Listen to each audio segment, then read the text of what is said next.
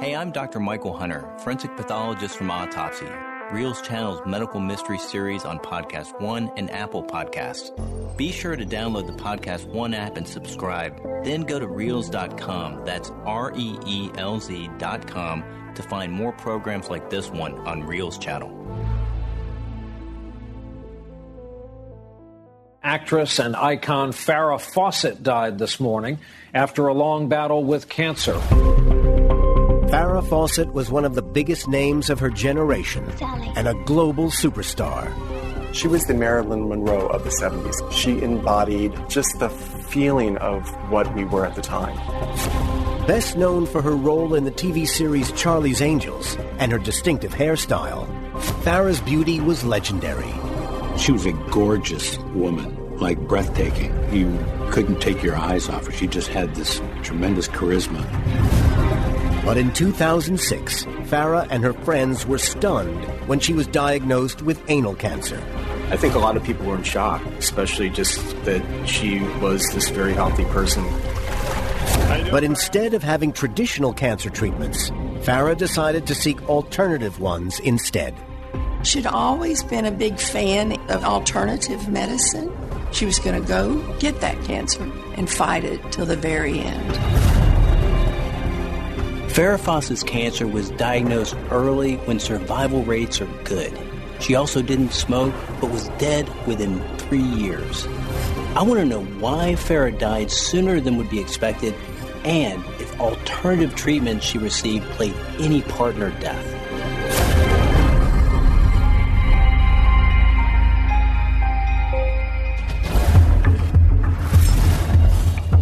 Acclaimed forensic pathologist Dr. Michael Hunter has expertly conducted thousands of autopsies for nearly 20 years.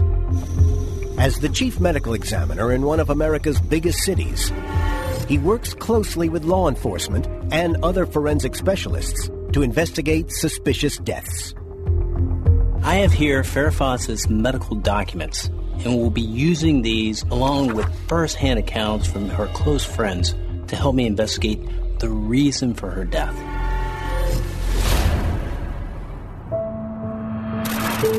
March 2005. Farah Fawcett's condo, Los Angeles. 4 years before her death. Farah is being filmed for her new reality show, Chasing Farah. Despite acting work drying up, people are still fascinated with her. She's being paid $1 million for appearing. And along with her boyfriend Ryan O'Neal, are among the first celebrities to open up their lives to the camera.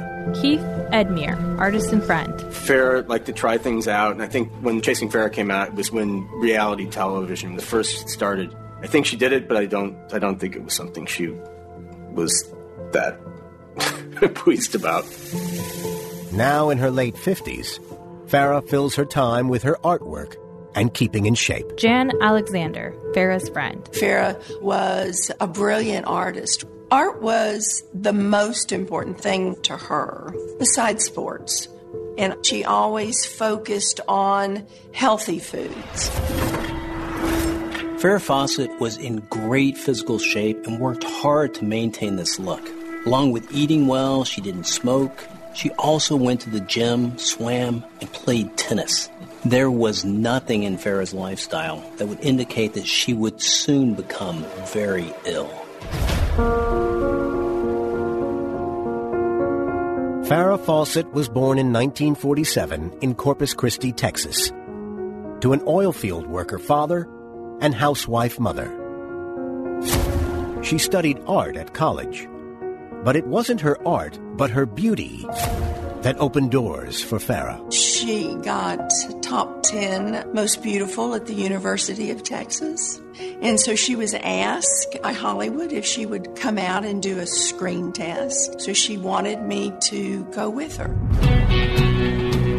Farah arrived in L.A. in 1968 and never looked back. Mike Pingel, Farah's personal assistant. As soon as she got here, she signed with Screen Gems.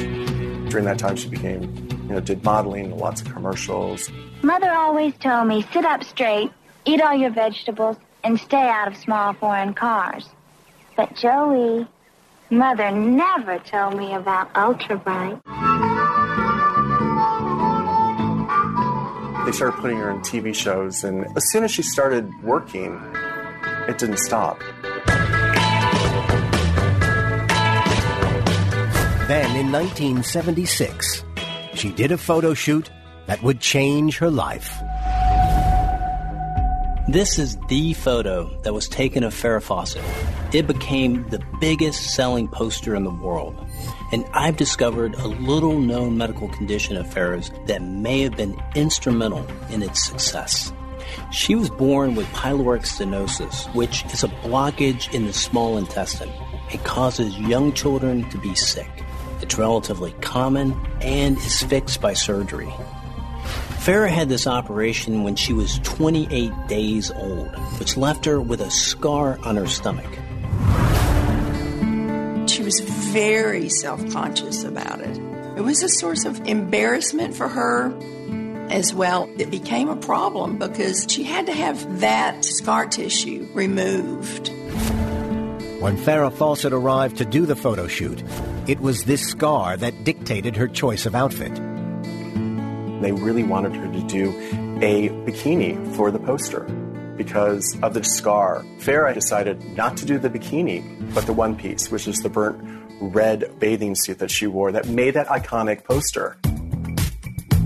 Farrah's poster sold over 12 million copies. It became one of the most popular images of the decade. She was the Marilyn Monroe of the 70s. That's who Farrah was. She embodied the fun of the 70s, the excitement, the beauty, just the feeling of what we were at the time.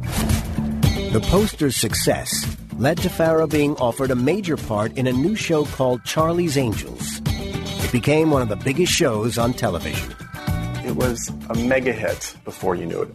It made all three stars, Kate Jackson, Farrah Fawcett, and Jaclyn Smith, rock stars of television. They're on every magazine. Everybody in the world wanted to see them. Everybody wanted to be them. And Farrah's distinctive hairstyle was copied around the world. But Farrah Fawcett yearned to play more challenging roles. So after only one season on Charlie's Angels, she left to pursue a movie career. I'm glad that I did it, and I'm glad that I left. Farrah worked well into her 50s.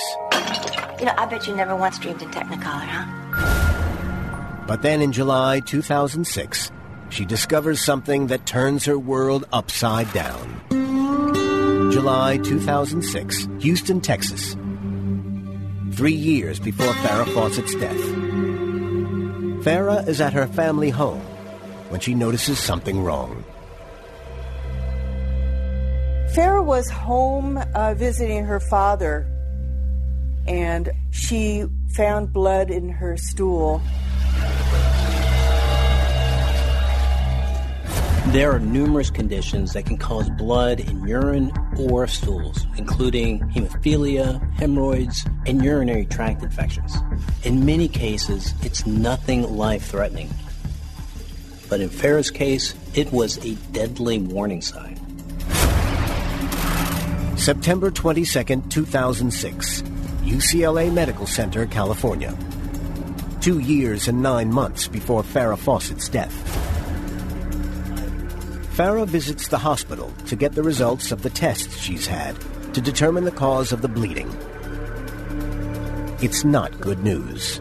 The doctor informs her that she has anal cancer. It's malignant and may spread to other parts of her body. I was devastated when I heard the news, but she just told me that she was going to fight this. Is it curable, the cancer? I think a lot of people were in shock, especially just that she was this very healthy person. She had all the healthy habits, plenty of exercise, also eating healthy. So we were all very surprised when she got the diagnosis of cancer. She had cancer in friends who had survived. So there was a lot of cancer around, and Farrah just thought, well, this is something to take care of and get rid of.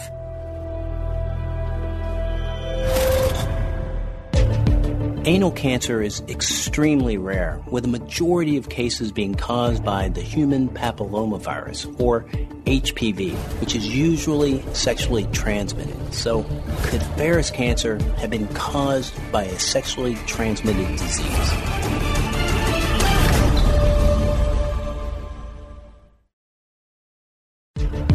Actress and 70s icon Farrah Fawcett was diagnosed with anal cancer in 2006 after noticing blood in the toilet. The news shocked Farah and friends, as she didn't smoke, kept in shape, and ate healthy foods.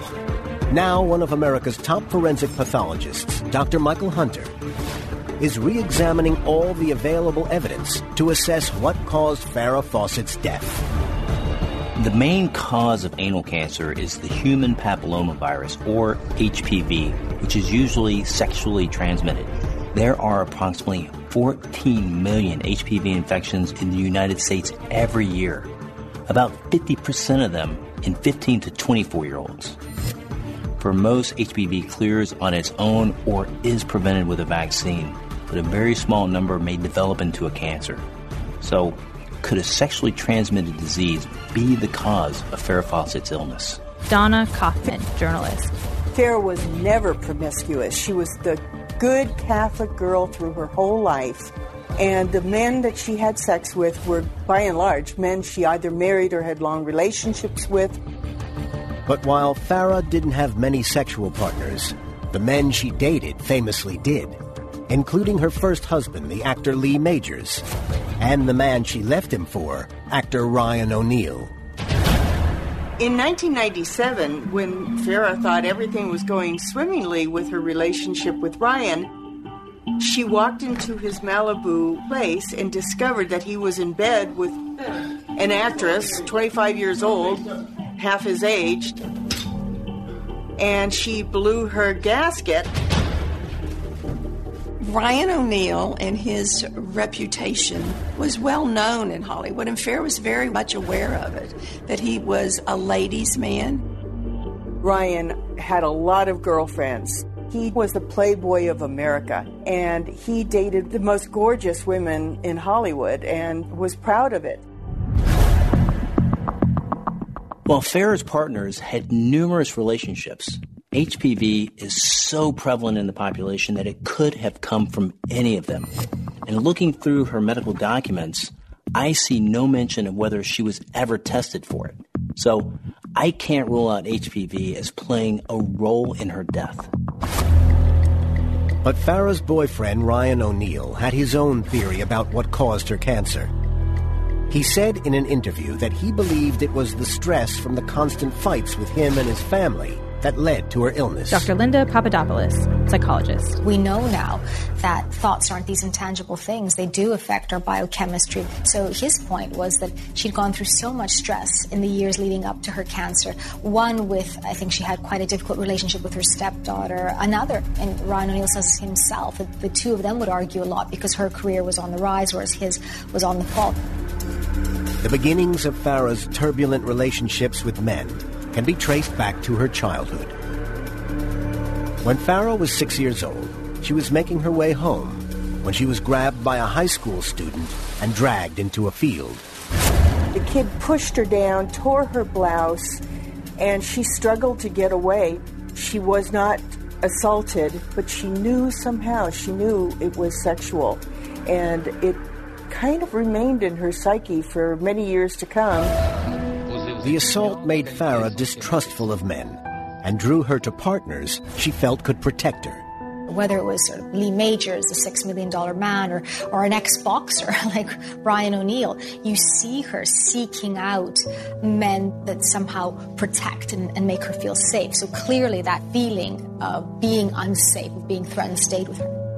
Farrah wanted to be protected, but the downside of it is when you go after guys who are macho and talk with their fists, you're going to get a guy who is violent. Ryan and Farrah's relationship was extremely passionate. And so when you get the high passion of love, you get the high passions that can result in violence. This volatility reached a head in 2007, just 5 months after her cancer diagnosis. While Farah is in bed resting, Ryan gets into a heated argument with his two sons, Griffin and Redmond. Griffin accuses him of being a poor father.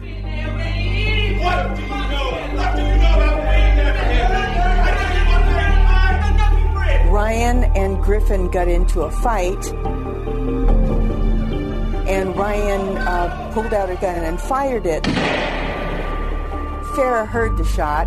She heard the commotion, and it was just an ugly scene.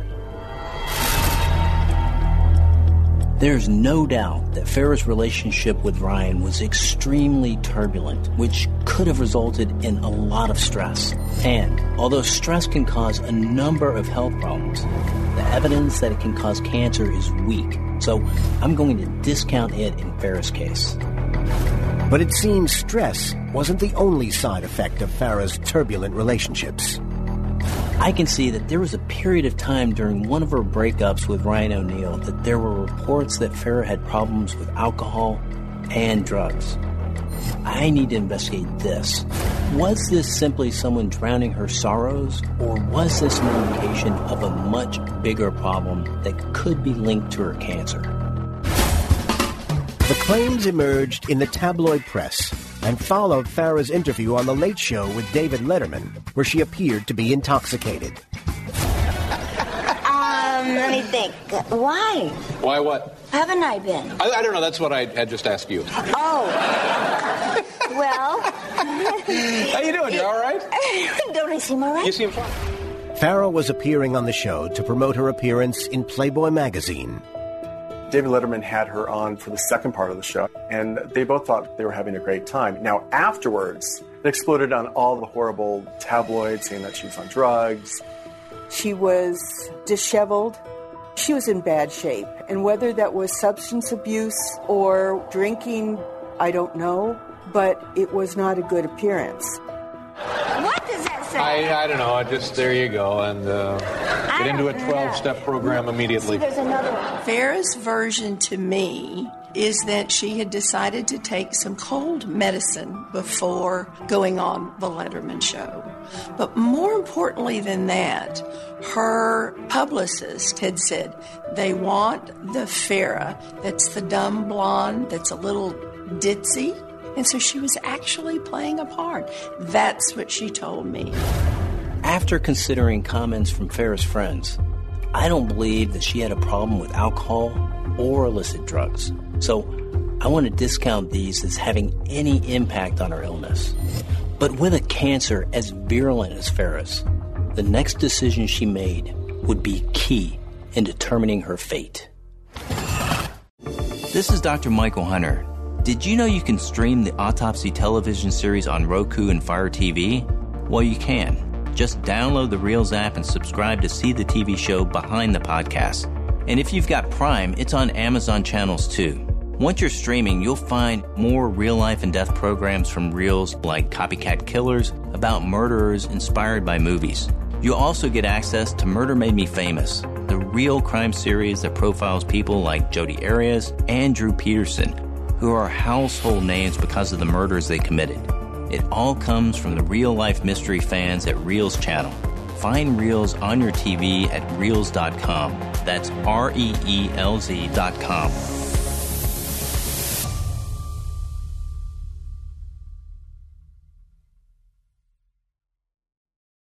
For many of us, at some point in our lives, the word cancer will take on a new meaning. A friend or a relative will develop the disease. Perhaps even some of us will have to face it ourselves.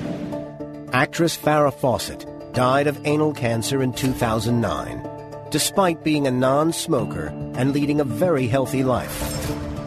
Now, world-renowned forensic pathologist Dr. Michael Hunter is examining all the available evidence to try to find out why. Anal cancer is rare, only affecting around 8,000 people a year in the U.S., and outcomes are good if detected early. Farah's cancer was not too far advanced when discovered, so her prognosis was initially good. October 13th, 2006. UCLA Medical Center, California. 2 years and 7 months before Farah Fawcett's death. After Farah was diagnosed with anal cancer, she began a course of chemotherapy at the hospital. Chemotherapy uses a combination of drugs to kill malignant cells and is usually the medically advised way to treat most cancers. Body tissues are made of billions of individual cells, most of which stop dividing once the body is fully grown. When cells divide, they split into 2 identical new cells, which continue to replicate. In cancer, the cells keep on dividing until there is a mass of cells, which become a lump called a tumor. Chemotherapy is designed to kill rapidly dividing cancer cells. Unfortunately, these drugs also attack other rapidly growing cells in the body, including those in hair roots, causing them to fall out. For the woman who had had the most iconic hair of the 1970s, losing it was a big worry. Farah was very concerned about losing her hair with all the cancer treatments. There was a time in her career that she cut her hair very short. The whiplash was severe, that she wasn't pretty anymore. She sort of equated a lot of her movie status with her hair, as many people did. Mindful of this, Farah's doctors were careful to avoid chemotherapy that would cause her hair to fall out. I've worked with cancer patients that have told me that losing their hair is often harder than losing a breast. Hair holds a very important social significance for most women. It denotes health and youth and vitality. For Farah Fawcett, it was more than that. It was a big part of her identity, so no wonder she goes out of her way to choose medications that will spare her hair. February 2nd, 2007. Farah's condo, Los Angeles. 2 years and 3 months before Farah Fawcett's death. It's Farah's birthday, and she has more reason than usual to be happy. She's just heard that she's cancer-free, so is celebrating with her friends and her partner, Ryan O'Neill. In 2007, Farah's cancer was in remission, and I did have the opportunity to see her in Los Angeles. We met at her place, and she told me she's cancer-free and started crying and told me how hard it was. You could tell that she'd gone through hell, but she was very strong, and she was determined that she was going to fight this to the very end.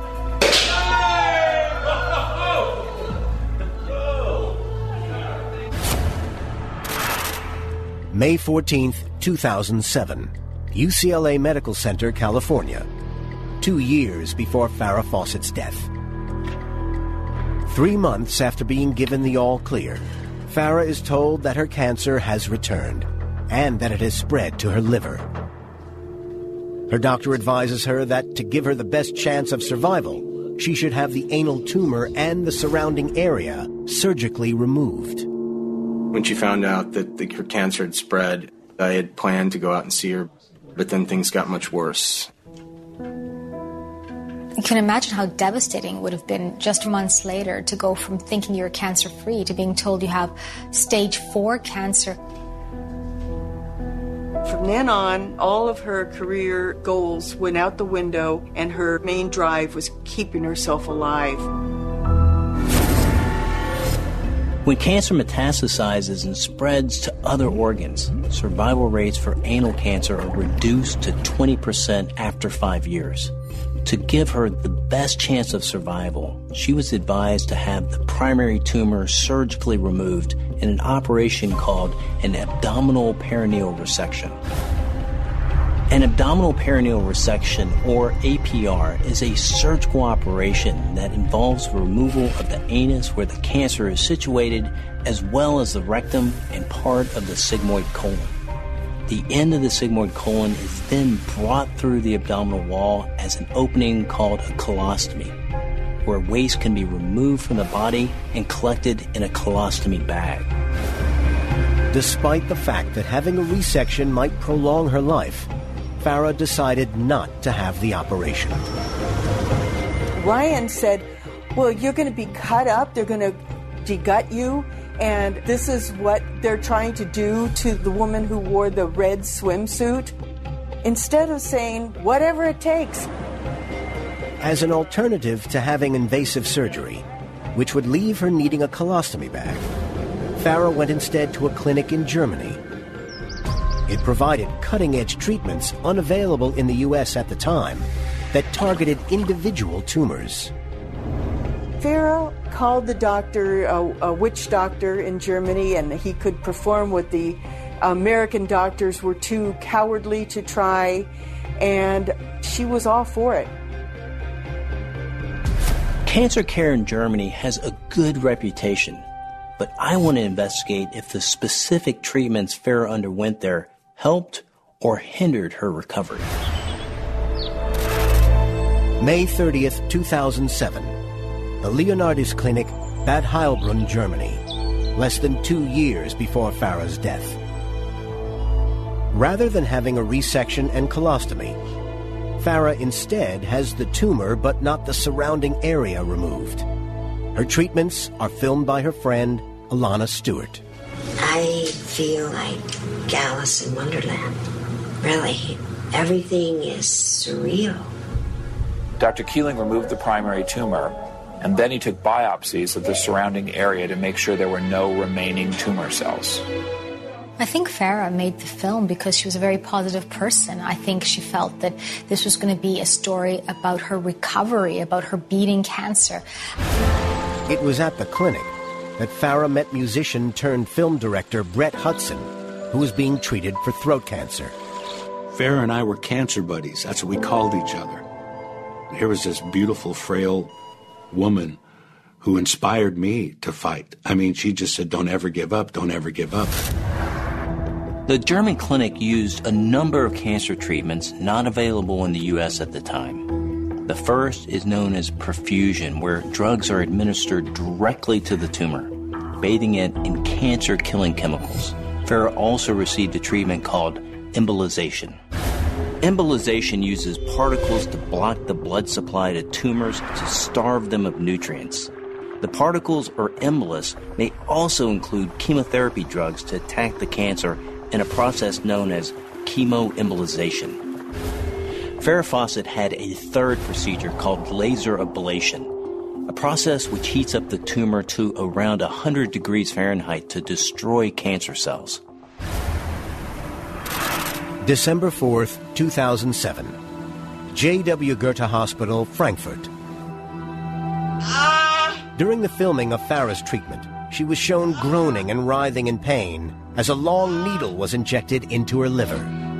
What they did, Farah, they go in with this prod through the side, and she had 9 tumors burnt off her liver, which is really scary. I mean, I could hear her screaming in the next room. After the treatment, Farah decided to fly home rather than stay at the hospital, as advised by her doctors. Her son, Redmond, he was the apple of her eye, as they say. She was crazy about him. She missed Redmond. And she left, went home. I just think that was a mistake. February 7th, 2008. J.W. Goethe Hospital, Frankfurt. 16 months before Farah Fawcett's death. After 3 months at home, Farah returns to Germany for more tests. CT scans show that all her tumors are inactive, and she is declared tumor-free. Farah is overjoyed.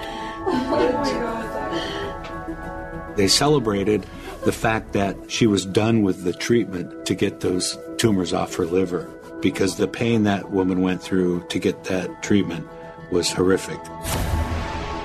Farah was declared tumor-free, which meant her tumors appeared to be dormant.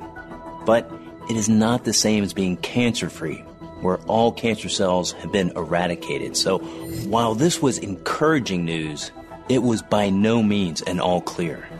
How's everything going with the treatment? Are you getting on all right? Yes, yeah. Hard work? Extremely difficult. Yeah. Hard, not pleasant. Tiring? I felt much better when I was sick. Oh, yeah. But 2 months later, Farrah Fawcett's tumors were again active. Farrah's reaction, once she was told, didn't stop her fight. She refused to let this beat her. Despite the return of Farrah's tumors, I don't believe the treatments in Germany had an adverse effect on her health. They are now accepted in the United States, so I'm going to discount them. But Farrah's condition continued to deteriorate, leaving her one last throw of the dice to try and save her life. Actress Farrah Fawcett was diagnosed with anal cancer in September 2006, which was later discovered to have spread to her liver.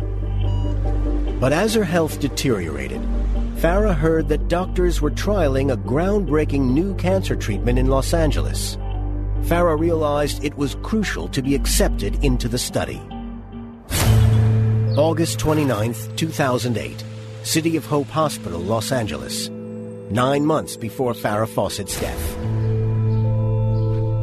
Farrah was successful in getting a place on the trial, which involved spending 12 hours having strong anti-cancer drugs pumped into her body. You do whatever you have to do to try to live. And I think Farrah did that because it was a new treatment. It might have worked. You don't know. So you roll the dice and take the shot. I think that's what she did. This cancer treatment had shown promising results, but was not cleared for use by the U.S. Food and Drug Administration. The IT-101 trial involved injecting nanoparticles infused with cancer-killing chemicals into the bloodstream. These nanoparticles are 100 times smaller than red blood cells and possess the ability to pass through the much larger pores of tumors. Through this targeting technique, the nanoparticles can be concentrated within the tumor tissue, leaving other tissue and organs unaffected by the chemotherapy. Following the treatment, things initially looked good, and everyone was hopeful that this was the miracle cure they had all been waiting for. At one point, it seemed like it did work. But cancer, it's a tricky disease. You don't really know.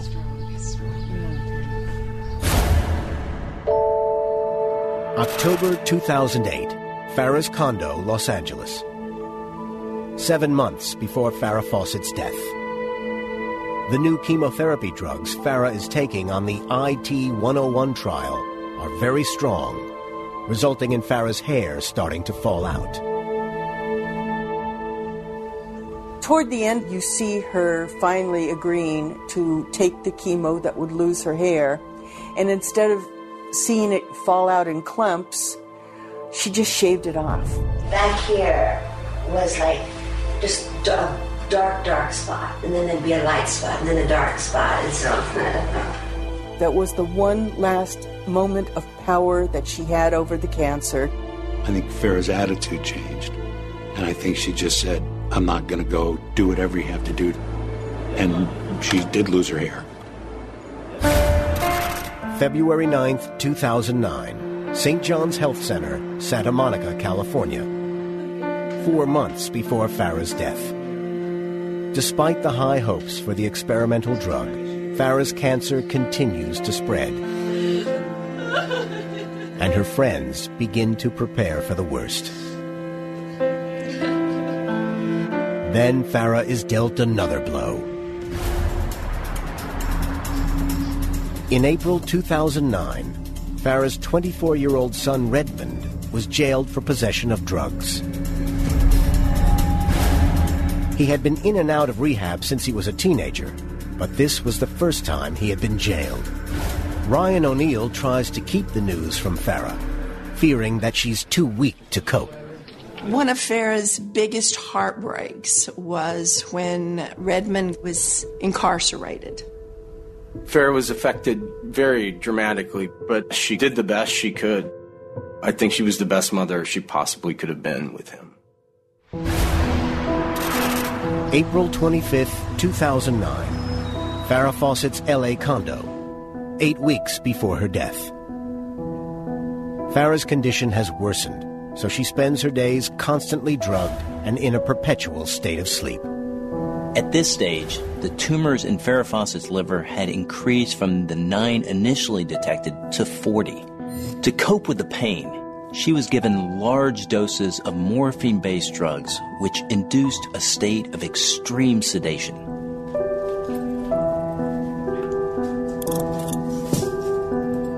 With Farah's chances of survival fading, her only son, Redmond, is given permission by the prison authorities to see his mom. Well, Redmond had been in and out of rehab for a long time. And when Farah was pretty much bedridden, he was allowed to come and visit her.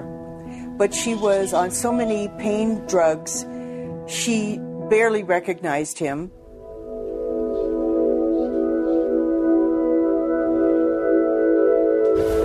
May 15th, 2009, Farrah Fawcett's condo, Los Angeles, 5 weeks before her death. Farah's documentary called Farah's Story, charting her battle with cancer, finally airs. It's watched by 9 million people and is nominated for an Emmy. It was a very difficult thing to watch. She watched it with Ryan while she was in bed, and it was one of the last things that she was able to see. She was very proud of it. I have some questions. Like, why isn't there more research done on certain types of cancer?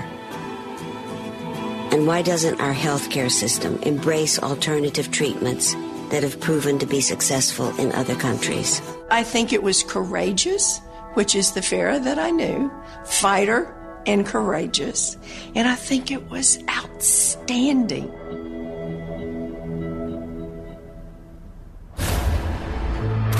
June 3rd, 2009, St. John's Health Center, Santa Monica.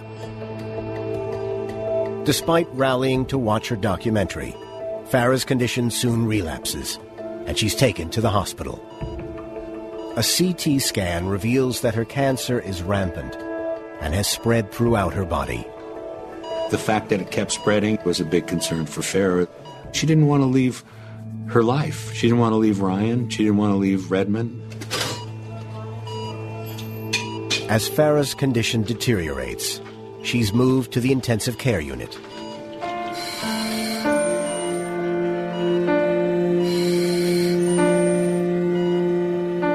Her closest friends are told to prepare for the worst and gather round her bedside.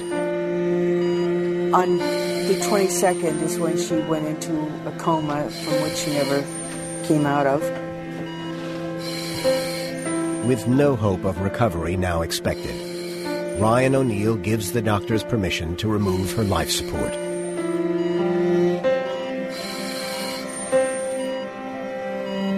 They turned off her equipment, her breathing machine, and feeding tube. Her closest friends were there till the end. Dear friends Alana Stewart and Mel Murphy. At 9:28 a.m. on June 25, 2009, less than 3 years after being diagnosed with anal cancer, Farrah Fawcett dies, surrounded by her closest friends.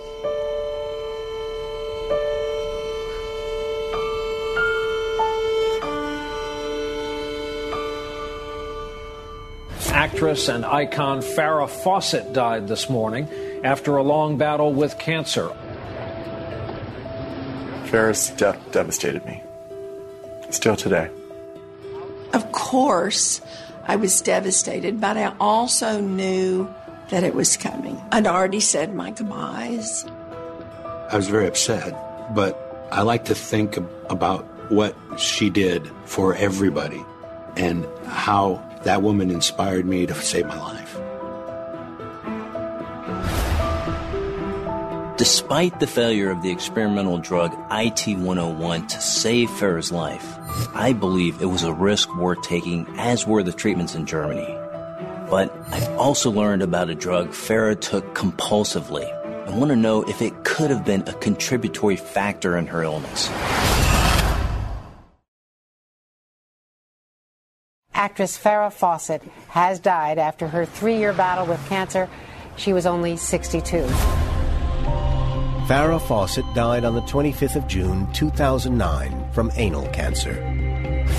distinguished forensic pathologist Dr. Michael Hunter has analyzed all the available evidence and discounted stress, drink, and drugs and alternative cancer treatments as being responsible for her death.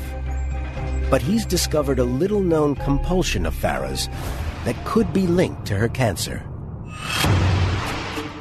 I've discovered that Farah Fawcett would take large amounts of antibiotics, which are used to treat bacterial infections.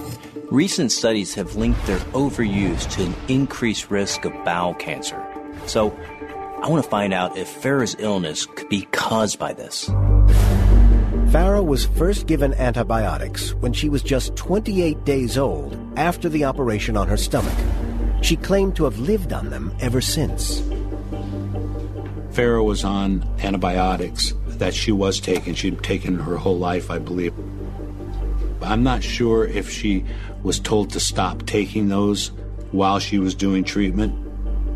Ryan said that she started taking Z-Paks, which are cold treatment antibiotics, and those are short-term things to help you get over a cold. While antibiotics are not conventionally addictive, people have been known to get psychologically attached to them. Farah had a very odd relationship with antibiotics. I think the reason for that is because she was very involved in her health. We know that she exercised, we know that she ate well, so she probably saw antibiotics, the same way that many of us see vitamins as kind of being a sort of proactive in taking care of your health. Having looked into this more, the studies that found an association between the frequent use of antibiotics and colorectal cancer found no evidence to link it to anal cancer. So I'm going to rule it out as being responsible for Farah Fawcett's death. So how did Farah Fawcett get anal cancer? Looking at all of the evidence, as she was a non-smoker, the most probable cause is from human papillomavirus, or HPV. HPV is the main cause of this type of cancer, but there's no way of knowing how or when she contracted it. I also think there were two crucial decisions that Farah made concerning her treatment that could have played a role in hastening her death. In May 2007, when Farah discovered her cancer had returned, she was advised to have a resection and colostomy to give her the best chance of survival. She refused to get the colostomy. She didn't want to have to wear a little bag that was attached to the outside of her abdomen. Studies show that people with anal cancer that have an early resection and a colostomy have far better outcomes than those who don't. She delayed because she didn't want to lose her hair, she didn't want to have a colostomy, and that kind of thinking was so detrimental to her health. There was a suggestion that Farah had this operation with a colostomy bag, that she could have been cured, and that she didn't want to do that. I totally understand that. I don't think Farah wanted to live with a colostomy bag, if in fact that would have saved her life. By delaying this operation, Farah may have allowed the cancer to spread to a stage that became fatal. I don't have a record of the chemotherapy Farah was given, but I know that the standard drugs for advanced anal cancer do cause hair loss. This suggests the drugs she was given were not as aggressive. If this was the case, then it raises the question of whether this decision was detrimental to her health. As it was, Farah died less than 3 years after being diagnosed, and I can now reveal what was going on in her body at the time of her death. Farah's cancer began in her anus and metastasized to her liver, initially with 9 tumors, which increased to 40. The human body has very finely balanced limits of body salts and chemicals, and the liver plays a crucial role regulating this balance. Once Farah's cancer spread throughout her liver, this balance was totally compromised, causing toxins to overwhelm her body and vital functions to cease, resulting in her death. We will never know if an abdominal perineal resection or different chemotherapy early on could have saved Farah Fawcett's life. Survival rates once it's metastasized are poor. Farah had some of the best advice in the world, so I'm going to conclude that while the decisions Farah made didn't cost her life, they may not have helped prolong it. We had the funeral when we couldn't find you. We had no choice. It was my own mother's funeral. She should be remembered as a beautiful, intelligent, artistic woman who refused to give up. And that should inspire people. I mean, I don't know about great. But things are looking up, is that it? Things are looking great for you? Yeah, no, they are. She was a bright, shining star, and she was a fighter always. A lot of hard work in that for you, Farah. I remember her smile and her laugh. Just that she's an angel. She was beautiful. I miss her a lot.